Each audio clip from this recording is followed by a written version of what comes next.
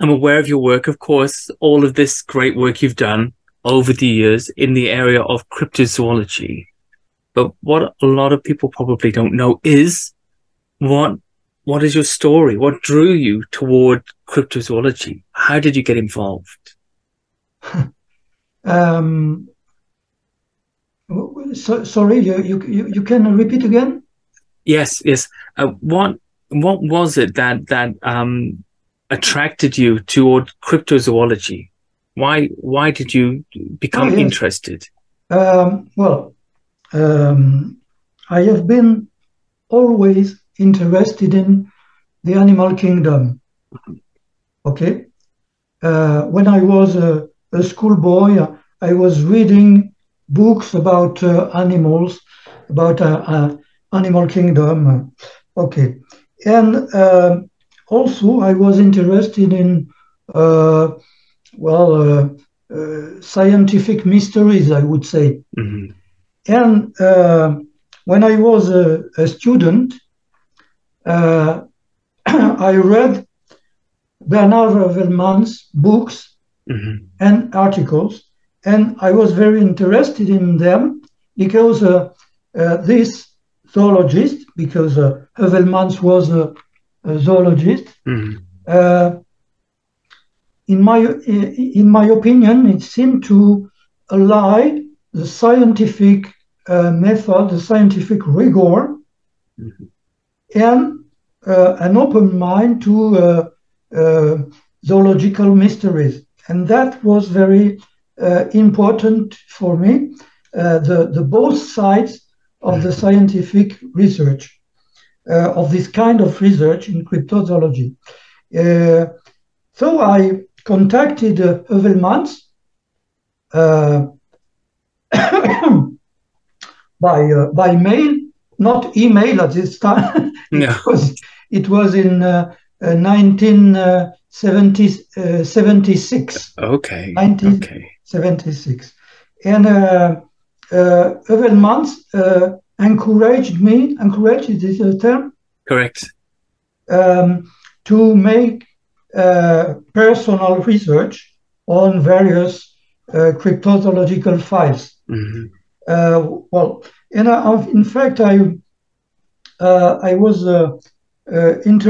more interested in ill-known cryptozoological cases Hmm. rather than um,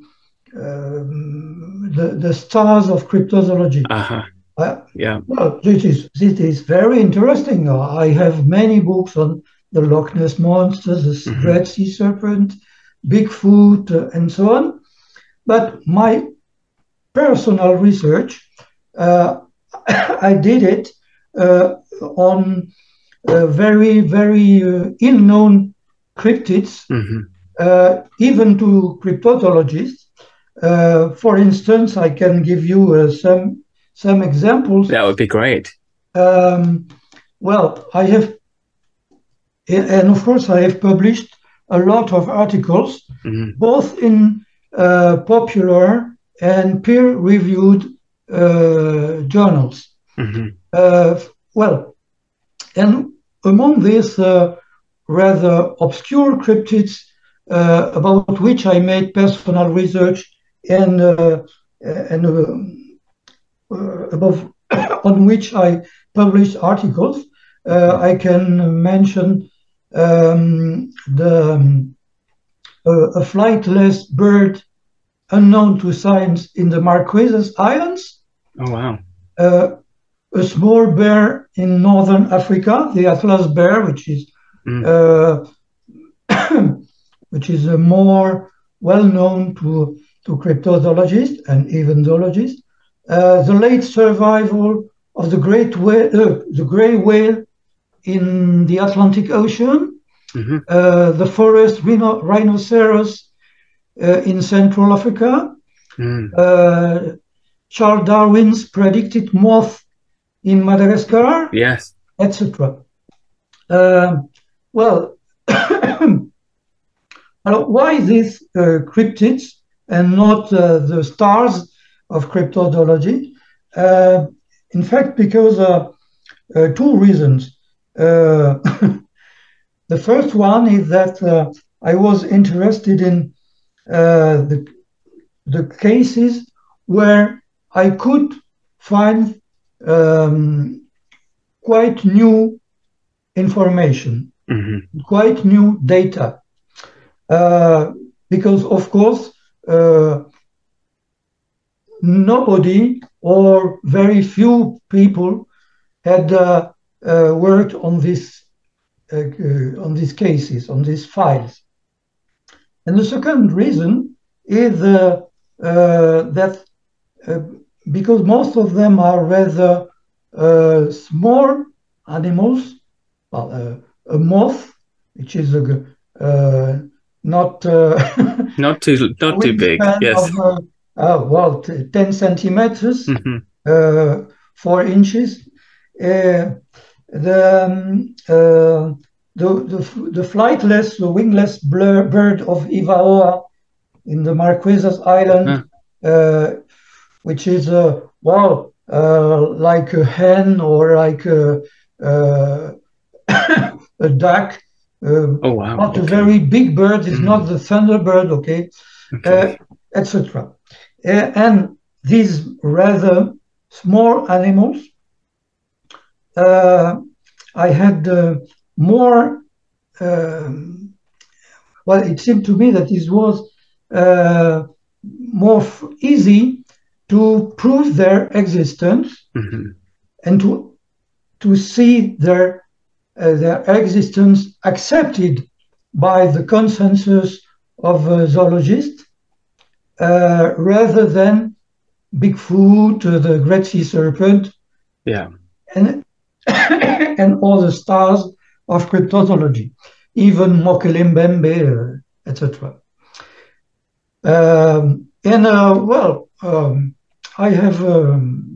I've seen that many zoologists agree with my articles. I have been able to publish scientific papers in scholarly journals like Aquatic Mammals, La Recherche en France, Espèces, that is to say Species, a quarterly magazine of natural history in France, and so on. Okay. Well, I mean, I think that's a very, very deep and exhaustive list of some great animals. And I've read many of your articles over the years, and it interests me, that focus that you have on the smaller, less recognized species of cryptid. And what I'd like to know is, why do you think the people in cryptozoology, they tend to focus always on Nessie or Bigfoot instead of some of these small species like an unknown frog or moth or something like that? Why do we only like the rock stars, not the small, easy to prove in one way species of cryptid? I think there is a psychological reason, as the stars of cryptozoology strike our mind more than these obscure small cryptids, because they are very large or very large, because they, for the hominids, of course, they are in relation with our own species, because we are primates, of course. Yes. Because there is a link with our origin for the hominids, unknown hominids, because they are related with some mythical creatures, like the dragon for the Mokele-mbembe, or the great sea serpent, or even Nessie in Loch Ness, because they are related with other mythical creatures, like the wild man, of course. That doesn't mean that they do not exist. An animal may, of course, strike our imagination, being much mythified, not mystified, but mythified. I like that. Yeah, okay, yeah. mythified is very difficult to say. I'm going to take that. That's a great word, For mythified. instance, the myth of the wild man, which is a stereotype. The wild man, from the satyrs of the antiquity to the modern Yeti of the Himalayas, has always, in all times and all the world, described as hairy, of course, fond of wine. The satyrs of the antiquity were fond of wine, and today the Yeti is believed to be caught when the Sherpa, the mountaineers of Nepal, put a drink out of their home, and the Yeti comes, drinks the wine. He becomes completely crazy, and you can capture, you can catch it. Sorry. Yeah. Well, and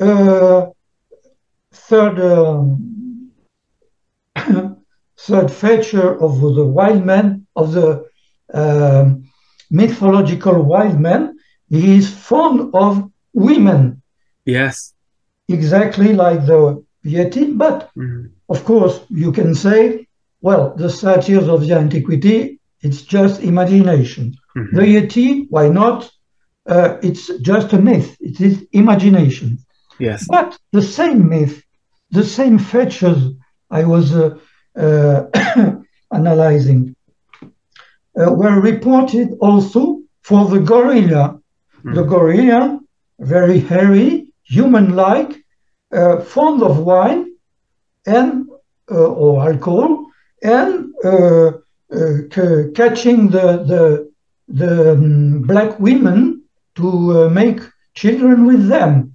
Wow. Of course, all that is wrong, but the animal itself is real. And in fact, when a Western investigator asked a Sherpa in Nepal in the 1950s,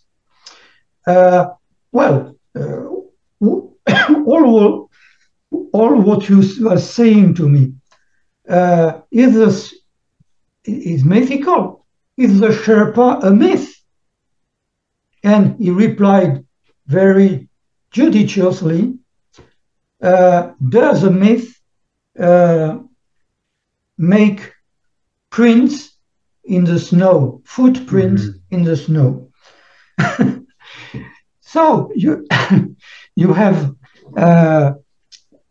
the tendency. What is the job, the work of the cryptozoologist? It is to separate what is mythical, imaginary, and often very stereotyped from what is possibly real. When biological, zoological, behavioral, ecological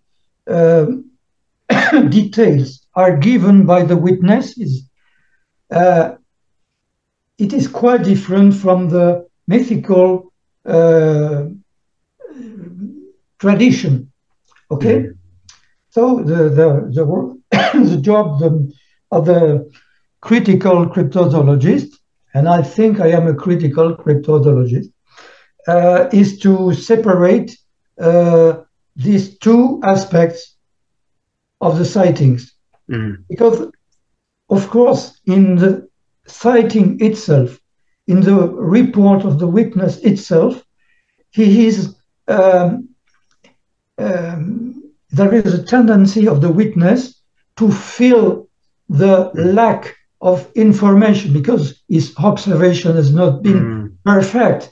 There are some zones of some lacks, some lack of in the witness. Okay? Yes, very much so. And there is a tendency to fill the holes with the traditional thought, with the mythical thought. Well, this phenomenon is much less at work in the animal of the cryptids, which I have chosen to study. And also, I believe that some of them might be proved to exist much more rapidly than Bigfoot, Yeti, and so on. No, absolutely. I couldn't agree more. This was the case. This actually occurred. For instance, my first cryptozoological article about this flightless bird from the Marquesas Island, I published it more than 40 years ago. Well, it was in 1981, yes, in a scientific magazine, in a scientific journal, peer-reviewed journal. Well, I had only sightings, testimonial evidence, but my conclusion from a few reports, a few sightings, was that it was a rail, a rail, a flightless rail, as many rail species are living in Pacific islands. So it was not very extraordinary that one more species was still living in the Marquesas Island, and possibly related to the takahe. The takahe is a New Zealand big rail. That was in 1981. And when I sent my article to several ornithologists, they replied to me, well, your presentation of this file is convincing. Yes, it is probably an unknown rail, but, well, it cannot be related to the New Zealand takahe, the scientific name of which is Porphyrio horteteri.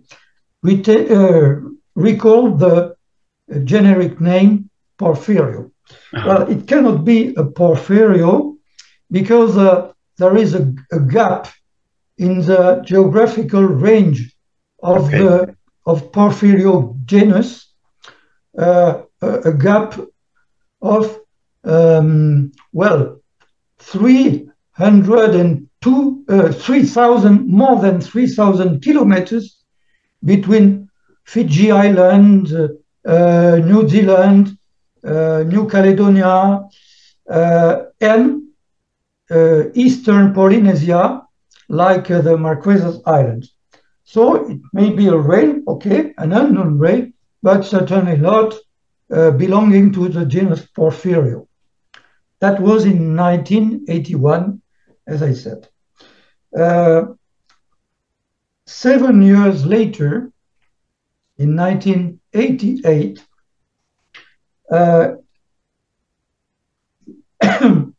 bone remains, fossil bone remains, were found in Hivaoa Island, just precisely the island where the witnesses had been recorded. Wow. Wow. And this bone, well, I say fossil bones, but not fossil, in fact. Uh, uh, Zoologists, archaeologists speak of subfossil remains.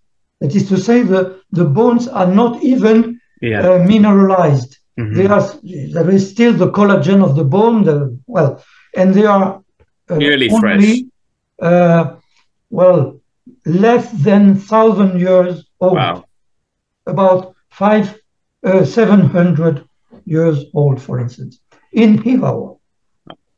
And they belong to a new species of Porphyrio, Cocorico, Kikiriki,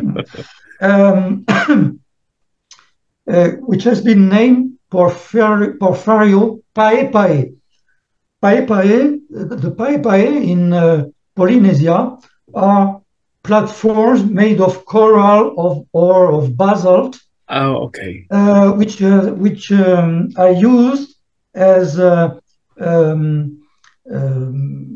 the food remains, to get rid of food remains. I know what you mean. And or to make also ceremonies. Like an altar, almost like an altar. Sorry? They are like an altar, almost. Yes. Yeah. And it was just that the people, the Polynesian people, said about their mysterious bird that it was eaten by the French colonists, and that it was used also for its feathers by the chiefs in ceremonies. Okay. That was in 1988. In 2000, one of my correspondents wrote to me saying that, do you know that Paul Gauguin is a famous French painter. He was he spent the 3 last years of his life in Tahiti and in Ivaoa. In Ivaoa, just the island we are talking about. So this correspondent, in fact, the president of the Ornithology Club of Tahiti. Okay. And he said to me, do you know that the Paul Gauguin painted the bird you are speaking about in your article? No, not at all. And I made some research on internet, and I found the painting made by Paul Gauguin in 1902. Wow. A few months before his death in Ivaoa. The painting is called The Sorcerer of Ivaoa. Wow. Le sorcier d'Ivaoa in French. The Sorcerer of Ivaoa. And, I cannot share a photograph here. You might be able to. Let me just see. Yes, if you go to the bottom, it should allow you to share screen. I think everybody has permission. It has a little green arrow facing out. Yeah. Share the screen, yes. Sorry. No problems. Can't wait to see it. Take my... You must have felt elated, Michel, when you heard that news about Gauguin's painting, that the evidence was there in 1902. One moment, please. Okay. Mes documents.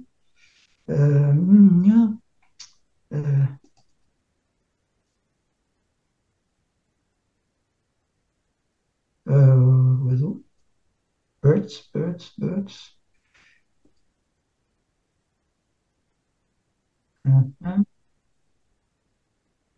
Okay.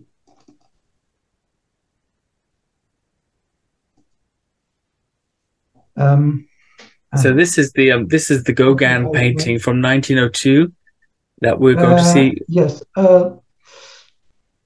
This is the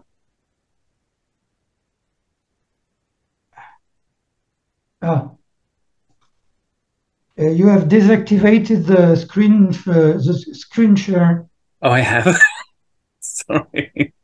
Let me just have a look. Okay. No, I cannot do it. So, no. Okay. Here, what's it called? Well, Paul Gauguin. Paul What's the Gauguin. name of the painting? The Sorcerer. Sorry. Un moment, I want print. Okay. I might have it here. Okay. Okay, and there's a sort of a young lady. I am printed it, and I will show. Okay, okay sorry. Okay. I'll try to share it too if I can. Print. Okay. Well, and okay. So is this it? Paul Gauguin. Do you see it? This is it. Okay, you. And where's the bird? This is the bird, and here to the right. Yes, this one. Yeah. And as you see, there is this bird, blue and green. And you remark that there is a dog which is biting the back of the bird.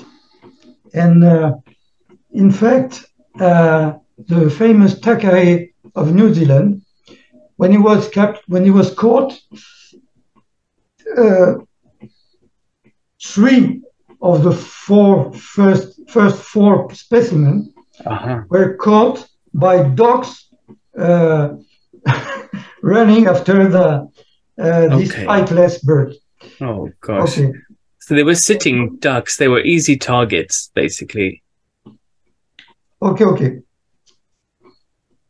Well, I think that's an amazing discovery, and especially to get such a discovery from 1902 that you've been searching for. You'd written about it, you've done all of this research, and then suddenly Gauguin had found it and incidentally painted it over 100 years ago.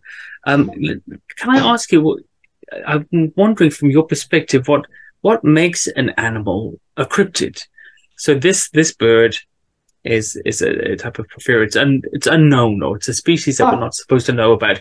Is that a cryptid, or is this just an undiscovered subspecies of an already well-known type? I mean, what makes a cryptid? Does it have to be a completely new animal, or can it be just something of a previously unknown variety? So the question is, what makes an animal a cryptid? Yes. Well, Bernard Heuvelmans, who is considered the father of cryptozoology, he made the word cryptozoology in the 1950s. He gave this definition of cryptozoology. I quote: "The scientific study of hidden animals, that is to say, of still unknown animal forms about which testimonial and circumstantial evidence is available, or material evidence considered insufficient by some."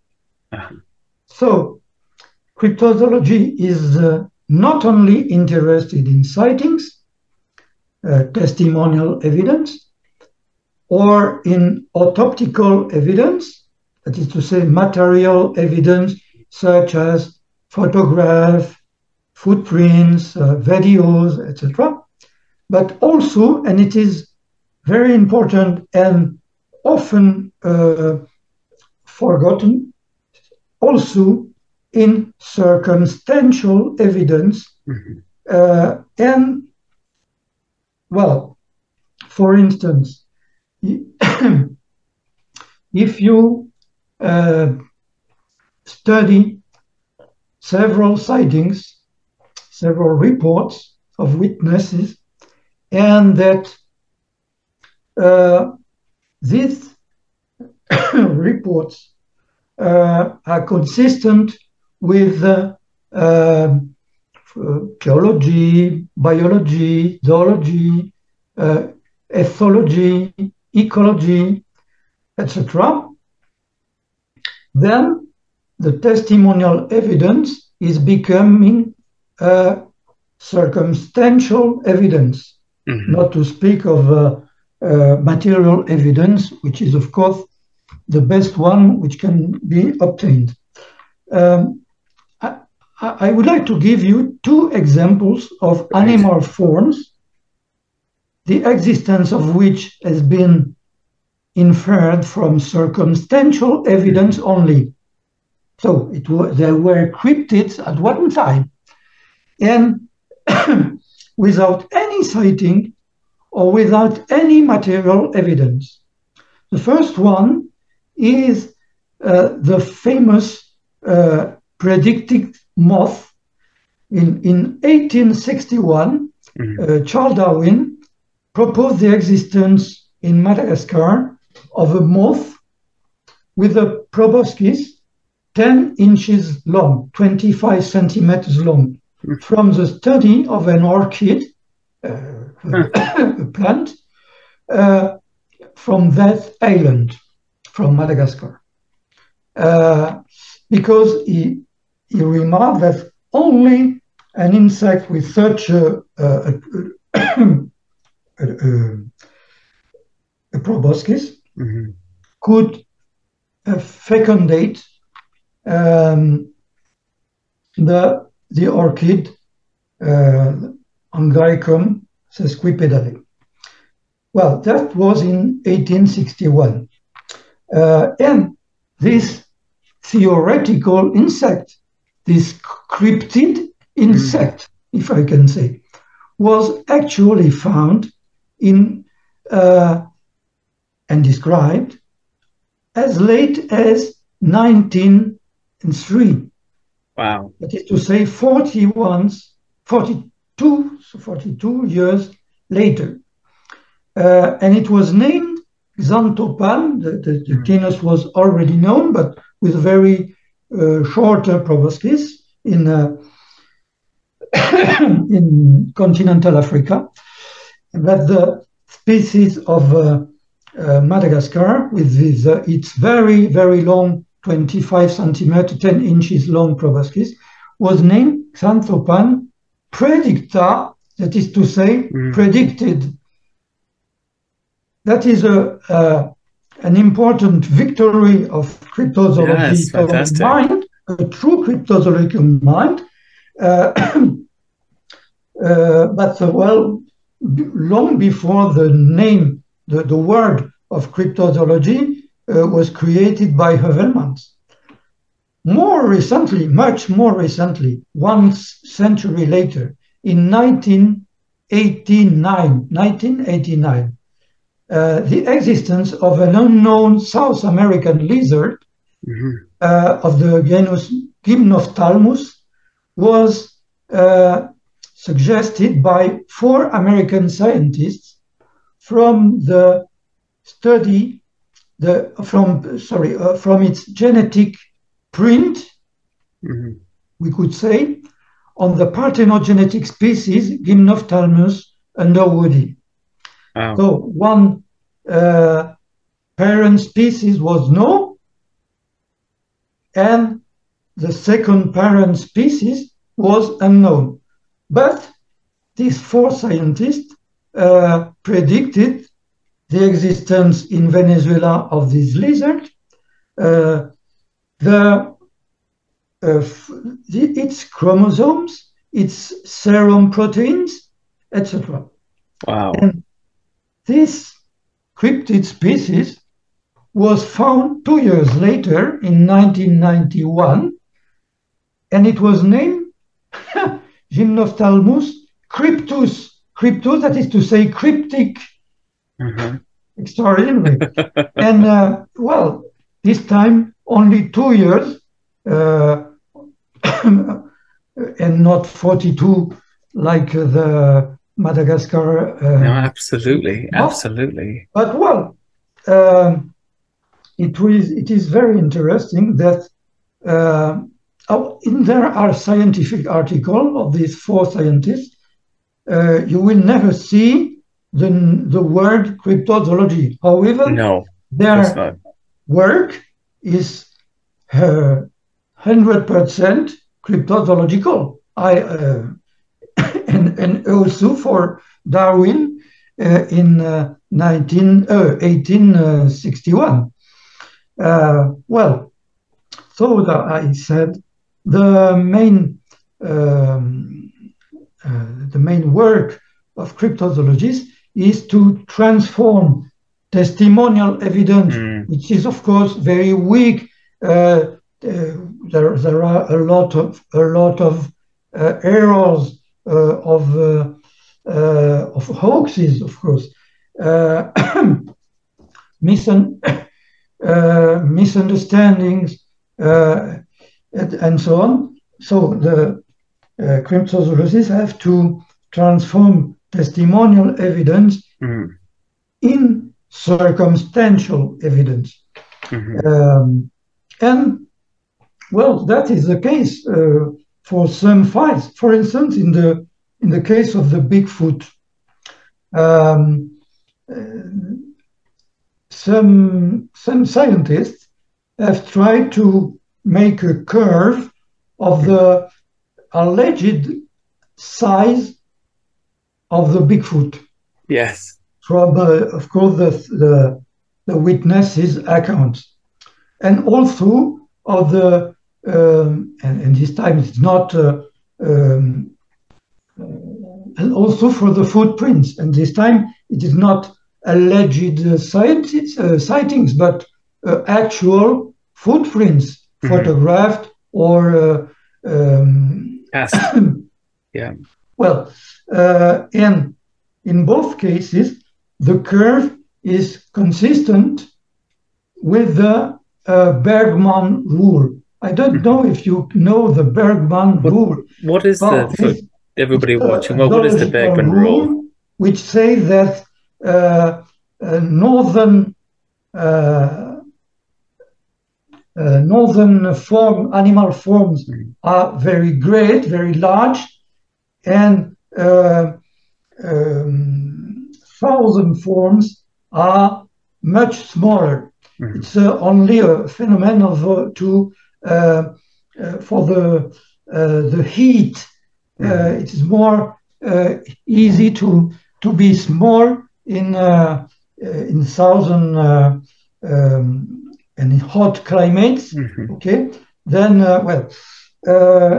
and if you study the curve of the size of the Bigfoot from the witnesses' accounts and of the footprints from the photograph taken, it is the same curve, consistent, as I said, with the Bergman rule. Large individuals in the north, much smaller in the south. That's very interesting. Do you think that it was published in Men Like Monsters on Trial? A very it was a conference on human-like hairy humanoids in the 1980s. Well, okay. Well, no, I'm absolutely. I did have a question for you about that actually, which was in regards to unknown hominid species. Do you think there could be several species? So would these footprints between north and south, this size variation, represent several different species of unknown hominid, or do you think we're looking at one specific genus that has variability of size and I know coloration throughout these different regions? Well, if these human-like hairy creatures do exist, they are primates, most of them. Now, the primate order in zoology is extremely diversified. Nowadays, we we know more than 400 living species of primates. Okay? More than 400 living species have been described by zoologists, mainly primatologists. And among these more than 400 living species, 25 were described in the years 2000s and 36 in the year 2010s. Wow. Okay? And among these new species of primates recently described, several ones were large enough, like, for instance, the Kipunji, Rungwecebus kipunji, and Cercopithecus lumaniensis, both from Africa, Rhinopithecus strikeri in Burma, Southeast Asia. Therefore, it is not impossible that large unknown primates remain to be discovered nowadays. After all, the gorilla has entered zoology as late as 1847, although its existence had been existence, morphology, food, habits, and so on, had been reported by Western travelers in the 17th and the 18th century. And the pygmy chimpanzee, the bonobo, has been described as late as 1929. Wow. So why not the yeti or the orang pendek in the 21st century? It is quite possible. At least it's not impossible from the rate of discovery of new primate species. Yeah. Now, is there one or several unknown species of primates? Well, I would say several species, just like other primates. As I said, it's one of the most diversified zoological orders among mammals, as I said previously. Also, second reason, one and the same species cannot possess at the same time a sharp pointed head and a flat head, elongated feet and very broad feet, a human-like big toe and an opposable big toe. That is impossible that it is the same one and the same species. So I would say that, well, several species are involved. Yes. Yeah. Well, however, how can we prove their existence? Of course, we have testimonial evidence, circumstantial evidence and even for some of them, material evidence, although considered insufficient by some. I mean, footprints,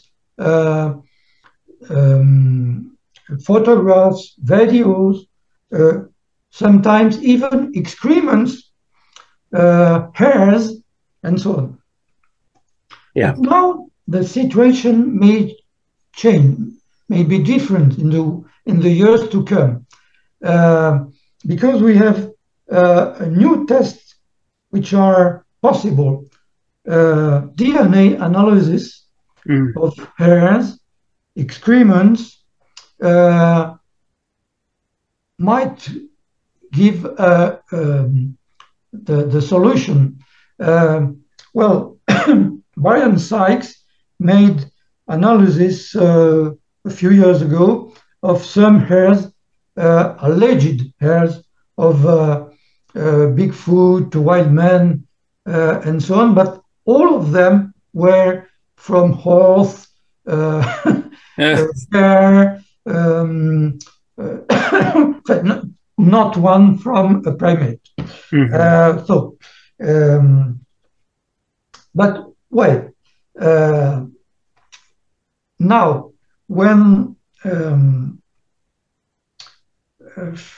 excrements are collected, it is possible to make DNA analysis. And even if you have not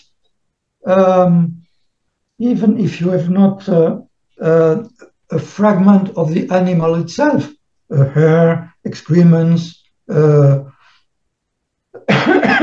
even, of course, a bone fragment.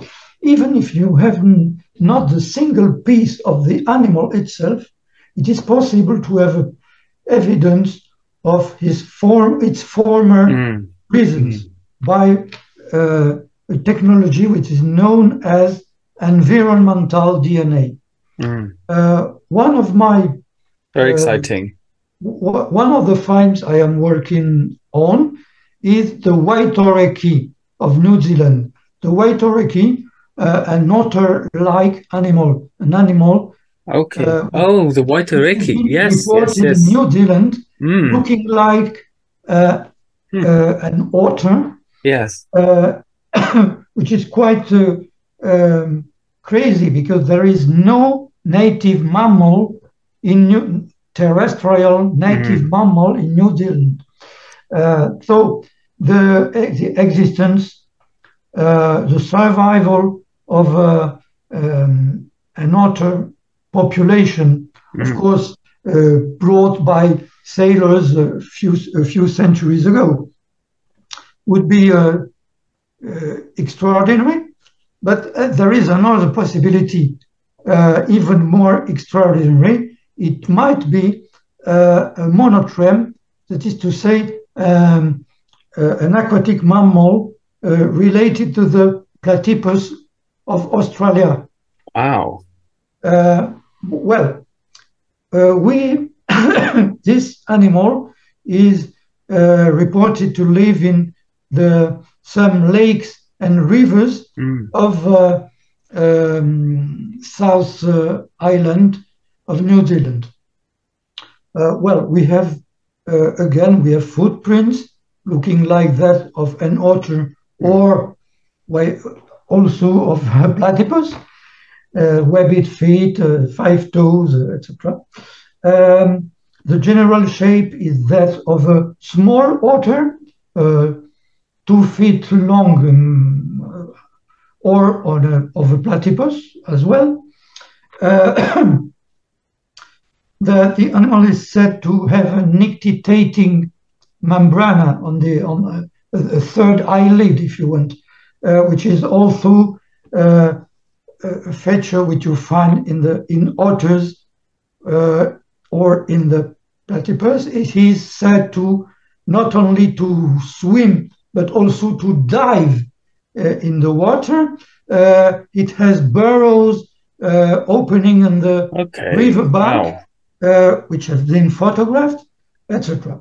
So we have a lot of testimonial, circumstantial, and even material evidence, but not the animal itself, of course. That's fascinating, really fascinating. Now, with the environmental DNA technology, it is easy to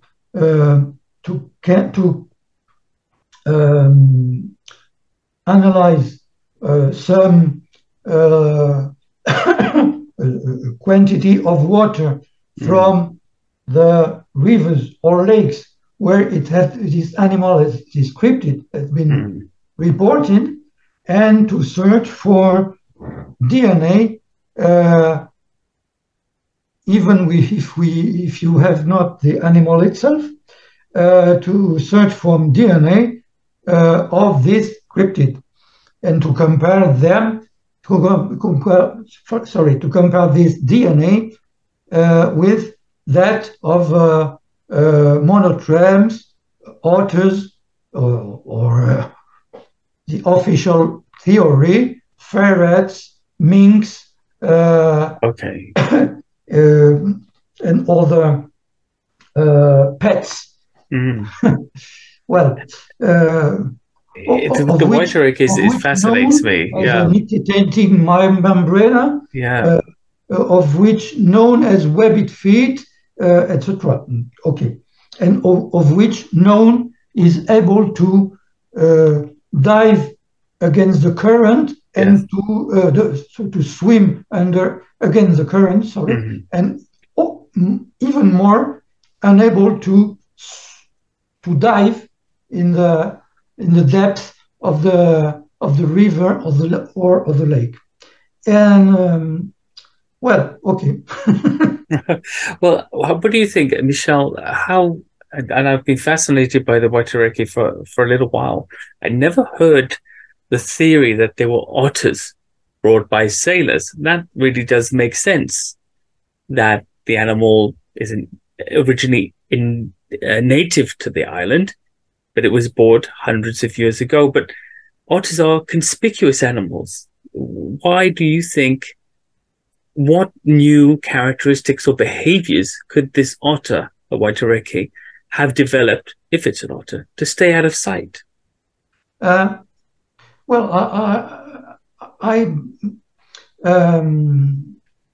in the 1970s, G.A. Pollock, a solicitor, but he was fond of zoology. He made a lot of field inquiries, and he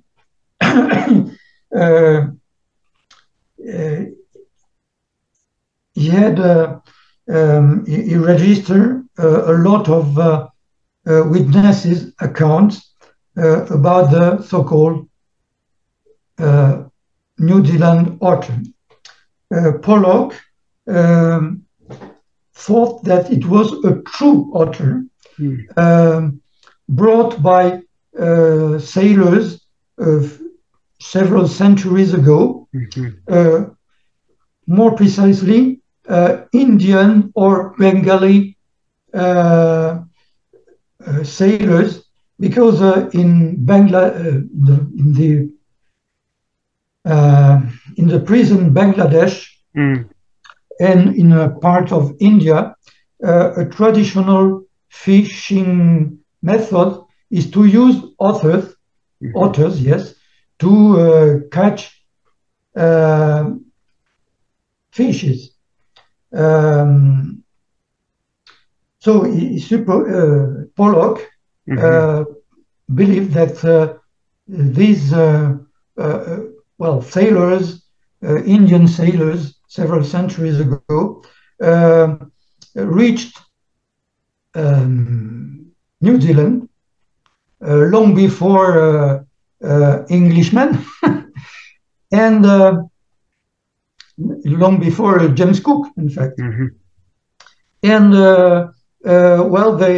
some otters escaped and continue to reproduce themselves and to live in New Zealand.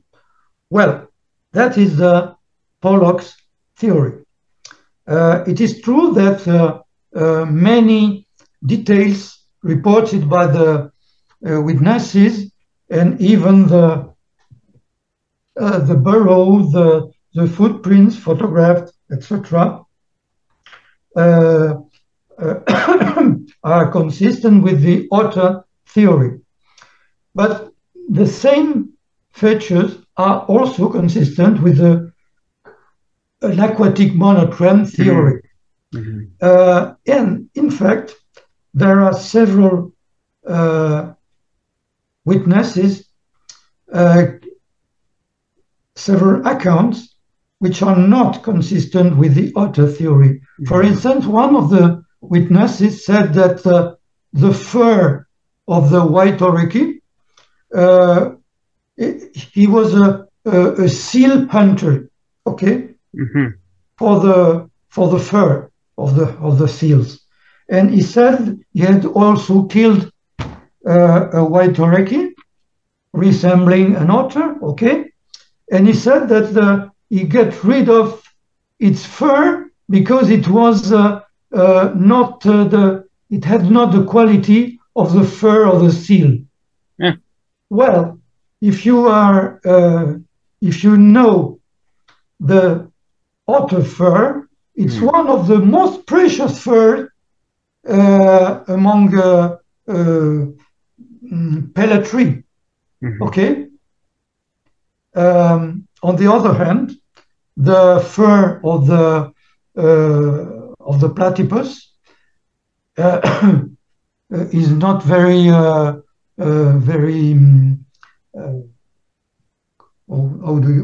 can I say? It's not very precious. Okay. Second reason. Otters are very discreet animals, very shy, and it is easy to find their excrements, or more exactly, their sprains. Sprains is the kind of excrement with the remains of fishes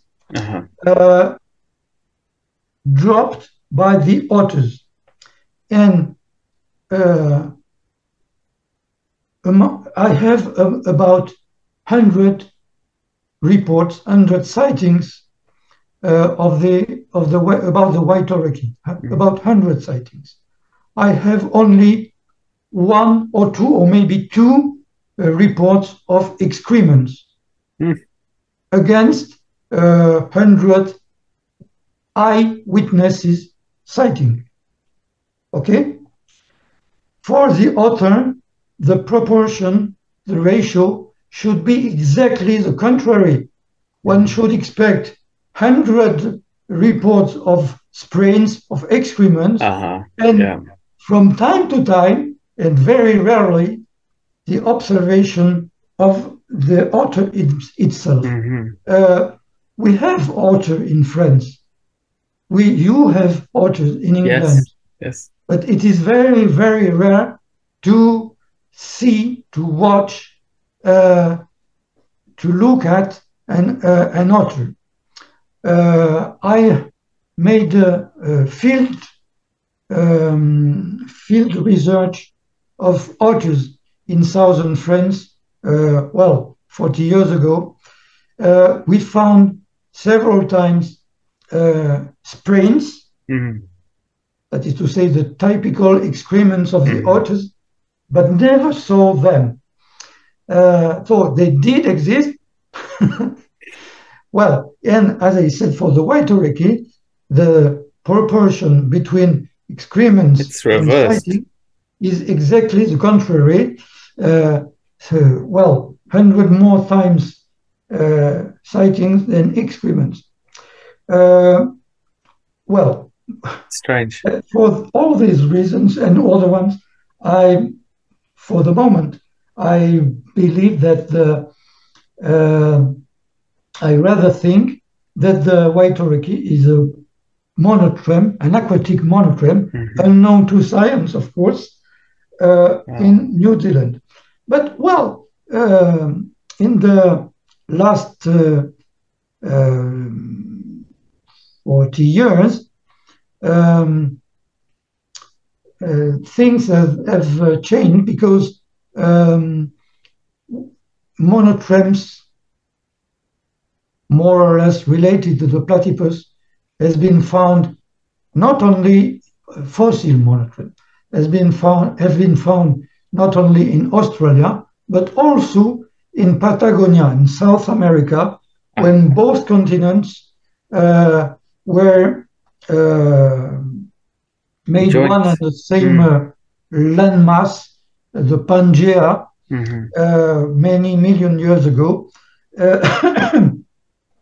And also fossil mammal, native terrestrial mammal, has been found in New Zealand Miocene deposits 20 million years ago, about 20 million years ago, yes. Well, the former presence of native mammals in New Zealand is not an impossibility. Now it is proved that they did exist 20 million years ago, at least. It's fascinating, and the Wajareki especially. That's really circumstantial evidence. Yeah, that's really captured my imagination recently because of the what could it be in New Zealand, and I think your theories about it, what it is, what it could be, are have tweaked my interest tonight, and I'm going to have to do a little research after this again and really look into it. I know you haven't got a lot of time, Michel, but I just wanted to perhaps ask you about one more of the things that you've studied before you go, which is the giant octopus. Now, I'm fascinated stories about giant cephalopods, but I find it hard to justify their size. Do you have any theories? Have you come across any ideas in your research about how they could attain such a gigantic size if they are as big as people report?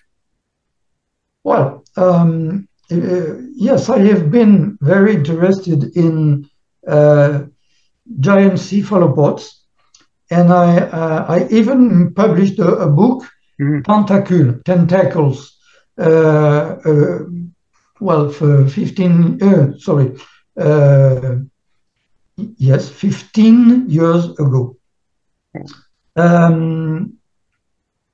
Well, the most well-known,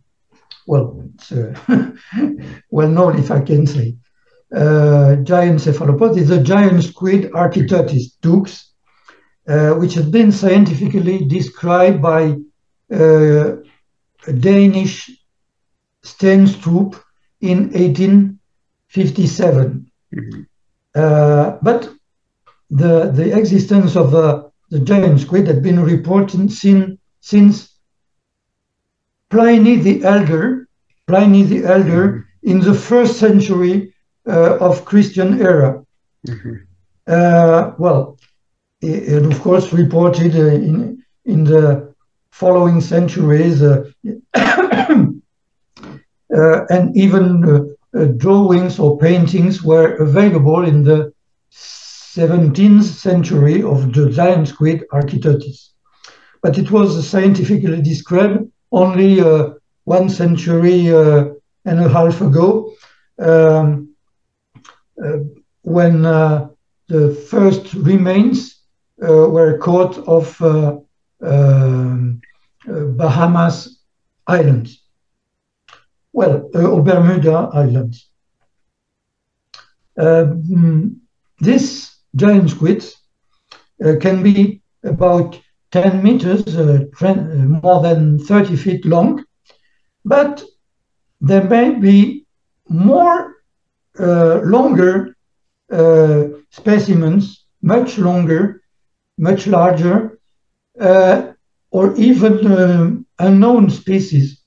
How can we say that?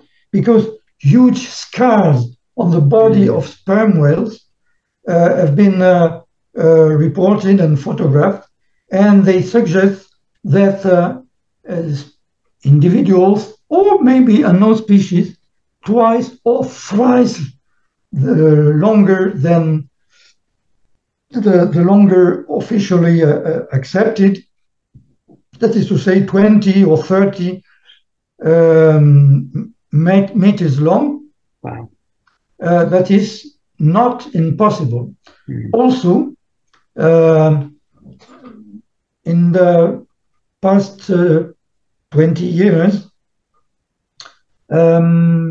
photographs and videos taken by oceanographic deep sea vehicles have been taken, yes, in various oceans of a kind of large, very large squid, about 20 feet long, a very big fin squid, as it is popularly known. The scientific name is Magnapinidae, the Magnapinids, the family of these squids. Before these photographs, it was only known by very, very small specimen, very, very small juvenile young specimen. But they can reach, we now know that they can reach at least 20 feet in length. Well, now concerning the existence of octopuses as large or even larger than the giant squid Archaeopteryx. Is it possible? Mm-hmm.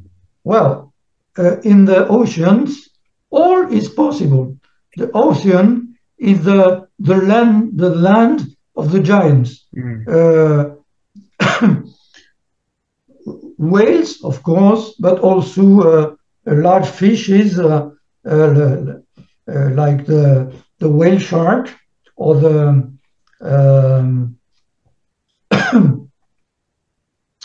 le requin pèlerin, how do you say? The basking shark. Sorry. Basking shark, yeah. So why not octopuses? Mm-hmm. And for the existence of such a large, very large octopus, the main piece, that is to say, it is a case of saying, the main piece was the huge mass of organic tissue found on the beach of St. Augustine in Florida in 1897. Yes. Professor Raynal, a specialist, an expert in giant cephalopods and particularly in giant squids, when he received photographs of the so-called Florida monster, as it was nicknamed, in the first time he thought that it was the remains of a giant octopus with arm, about 100 feet, 30 meters long. Wow. And he named it Octopus giganteus, the giant octopus. Why so large? Because of the photographs.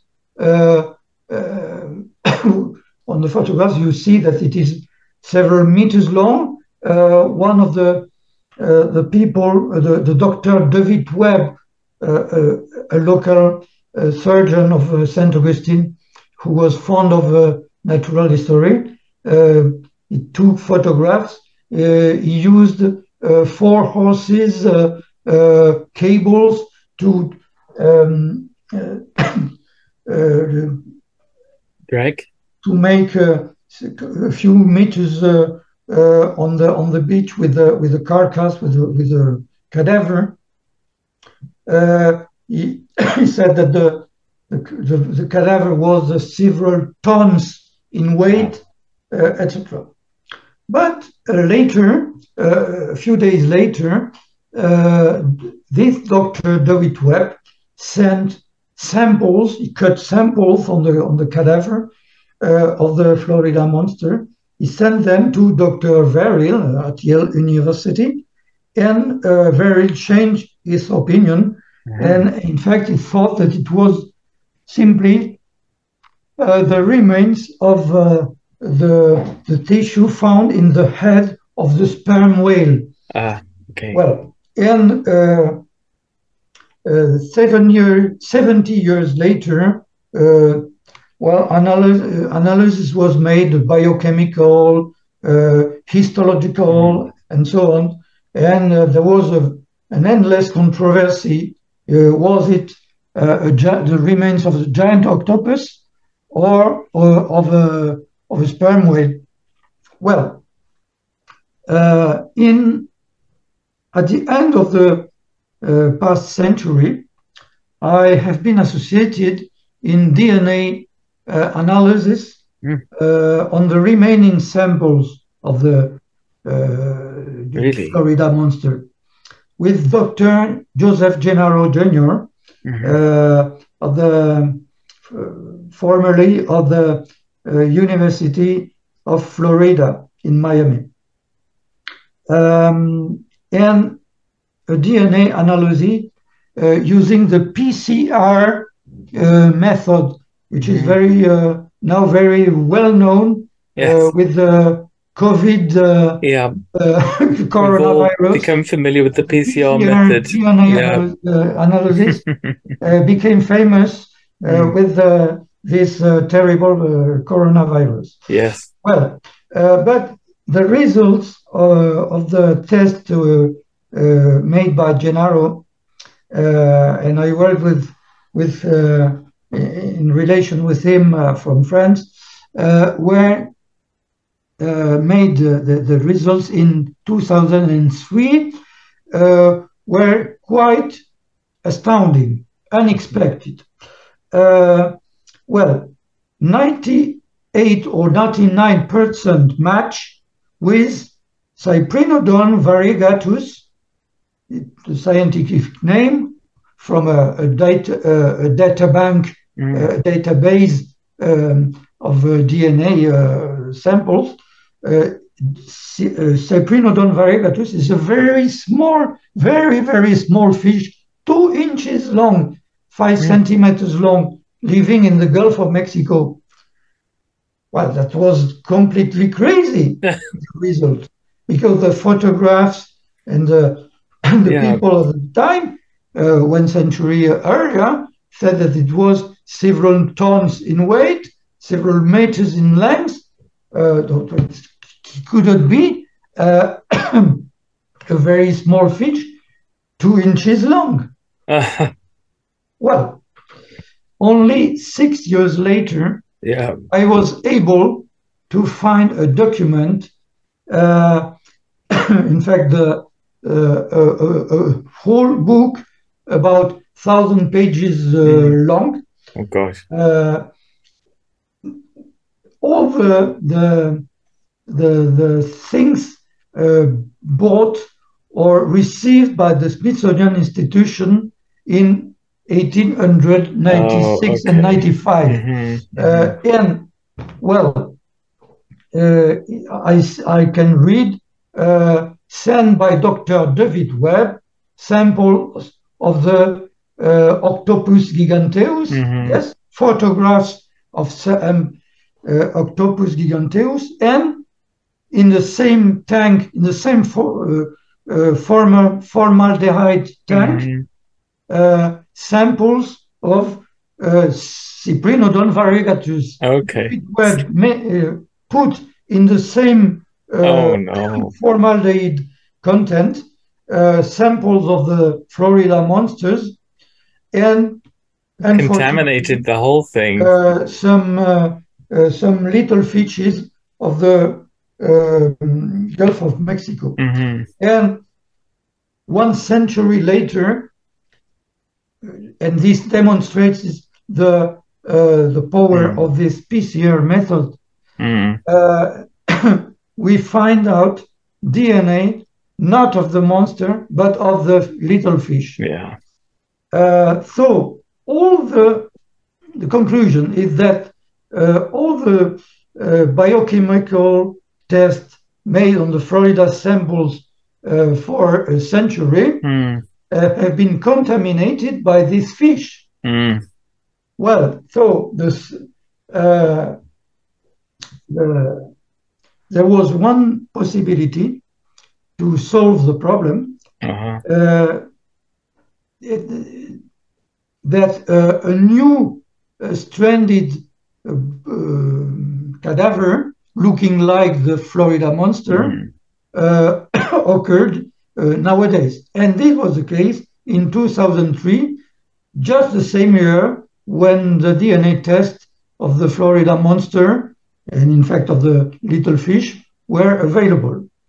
And this time it occurred, the so-called Chilean blob in Chile was found on the coast of southern Chile in 2003 with exactly the same features as the Florida monsters 1 century earlier. The size, enormous size, the pink color of the cadaver, the sort of woolly fringes on the cadaver. It was very hard to cut even with a scalpel because it is made of almost pure collagen. The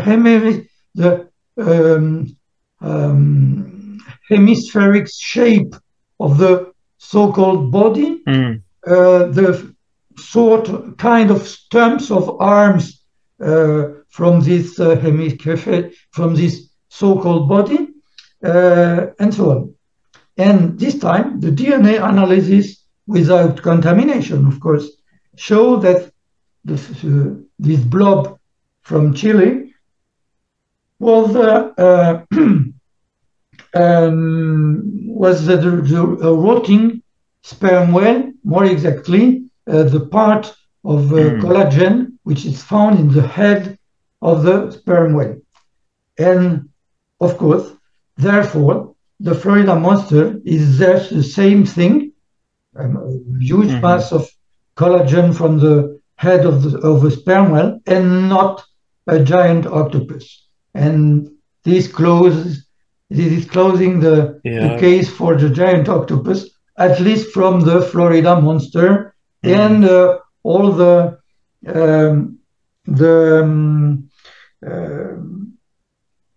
relations which have been made with the so-called giant scuttles or lusca from the Bahamas Highlands, which can be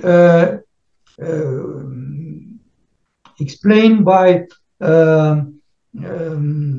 giant squids, and also the water phenomenon in the blue holes, the famous caverns, deep caverns in the sea in the Bahamas, with the very strange water phenomenon of well, and of course the fear of being sunken, either a ship or a sailor or a diver, by these very dangerous currents in the blue holes of the Bahamas. Well, that doesn't seem no. However, I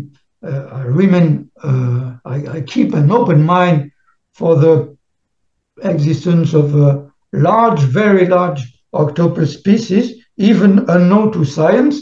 After all, a very large octopus, again off the New Zealand coast. New Zealand is decidedly very, very fond of cryptids. It was fished by a fish ship of fisheries activity, a very large octopus, Alifron atlanticus, and it might be one of the most large species, as big as the giant Pacific octopus, the Seattle, Washington State, etc. And as big or possibly bigger than this well-known species. Wow. And Alifron atlanticus, despite its name, is not only living in the Atlantic Ocean, but also well in the Pacific Ocean. I am sorry, but I have to. No, that's fine. That's fine. I just wanted to thank you, Michel, and I didn't want to interrupt because really you were giving such fascinating breakdown of your studies and the facts. And for once, I was very quiet in these interviews, as everybody at home will realize. Michel, just very quickly before you go, can you tell people where they can find your books or you if they want to look at your research? My book, Tentacule, is the French word for tentacles, can be found on Amazon, quite simply. And my articles, for instance, on Google, search for cetaceans. How do you say in English? Cetaceans. Cetaceans. Cetaceans. It's cetaceans. Yeah. Cetaceans with two dorsal fins. Yes. Cetaceans with two dorsal fins. And you will find my old article 30 years ago on this very strange cryptozoological file. Okay. And it was published in Aquatic Mammals. Okay. And the file, the PDF file, the PDF article can be downloaded. Well, if you look at, if you search on Google, cetaceans, with double fins. I'll put a link to that. I actually have those PDFs. I've downloaded your PDFs and I've read them. And I have them. So I'll put a link for everybody listening in the description so they can find them, and a link to Tentacle as well. And for anybody out there, I think it's definitely a great read. Michel, thank you so much. It's been a bucket list moment, and I've really enjoyed every moment. It was a pleasure to thank you so present my conception of cryptozoology. Awesome. Thank you. Take care. Bye.